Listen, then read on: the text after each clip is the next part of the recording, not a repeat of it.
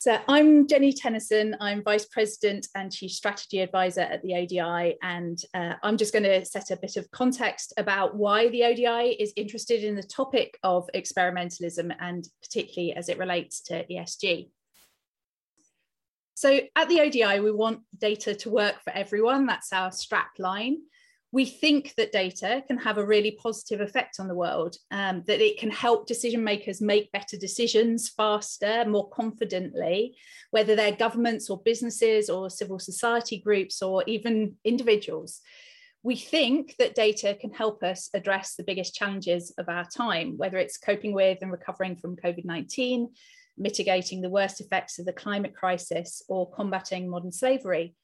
But we also know it isn't working perfectly at the moment. We have organisations hoarding data rather than sharing it, which limits who can use it to inform themselves and how they can act. We also have a predominant narrative of fear around data, about how it may be misused or turned against the people that, in the right hands and used in the right way, it could help. And particularly in the global south, these manifest as data colonialism or data extraction, where there are legitimate concerns about that data about people and communities in low and middle income countries are exploited in much the same way as their natural resources have been historically. Our argument at ODI is that being more open and more trustworthy with data enables us to get to a better place of positive impact in the world. We think that data can be used more equitably and help us address global challenges that we all face in different ways.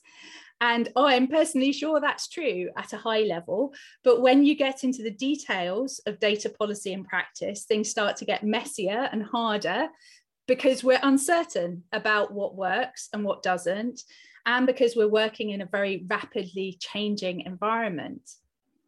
So that's the context in which we're having the conversation today, because we think that to deal with complexity and uncertainty and change, we have to be really deliberate and deliberative about iterating, adapting, experimenting in data policy and in practice. And we want to explore how to do that in a way that is equitable, that works, and that can help us make progress.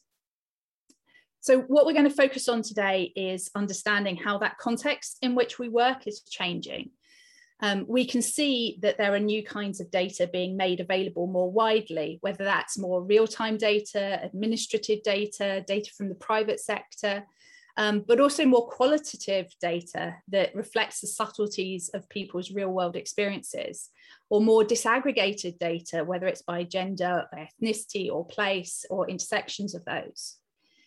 We can also see new data analyses coming to the fore, new ways of getting insights out of big data sets, new predictive models with AI, new kinds of visualizations that help take data from spreadsheets into decision maker hands. And at the same time, we've got changing social norms and expectations that we're working within.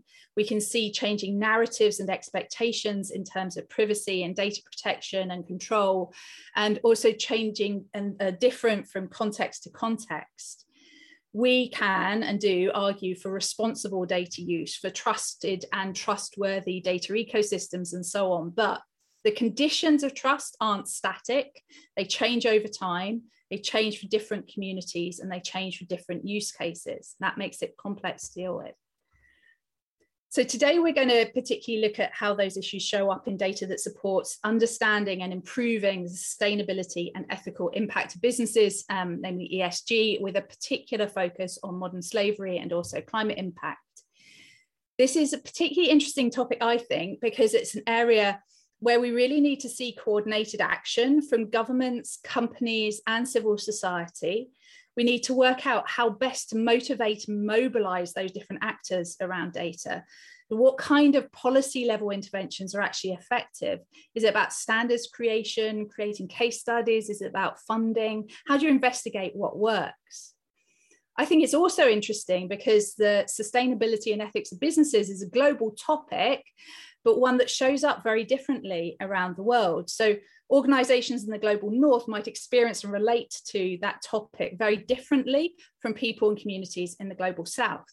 And the costs and benefits of collecting, using and sharing data fall differently in different places. So what does that mean in terms of what we prioritize doing, how we experiment with these different kinds of intervention, do that in an ethical and equitable way? And the other area that I think is interesting is just the challenges of measuring success, because we can't quite rely entirely on what any one organization or government or whatever reports. So success and impact is going to be complex, it's going to be multifaceted, felt in different places in the system. Plus there's an interaction between reporting for measurement and success and reporting that changes behavior itself. So how do you learn and iterate from measuring what's working and what isn't? And how do you take account of the impact of that measurement in what you do? So as we listen to and discuss these topics today, I hope that we can not only consider about what these changes in the context are and how we respond to them, but what we do about the possibility that we're wrong in our guesses about what good data policy and practice looks like. There are lots of data policies and practices that don't work, or that work well in one context but not in others. I personally always think of the way that we focused on data portals when rolling out open data policy, for example. And I think that that was wrong, but it's very hard to recognize and adjust when they don't work quite as well as was anticipated. So anyway, to wrap up and summarize, I think we all want a world where data works for everyone, and that data is applied to tackle the big challenges that we have in place.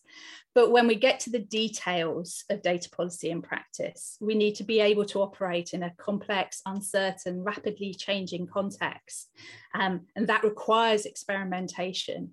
And today we're going to I'm looking forward to exploring how that context is changing, particularly around ESG data and what that means for the data policies and practices we put in place and how we experiment with them.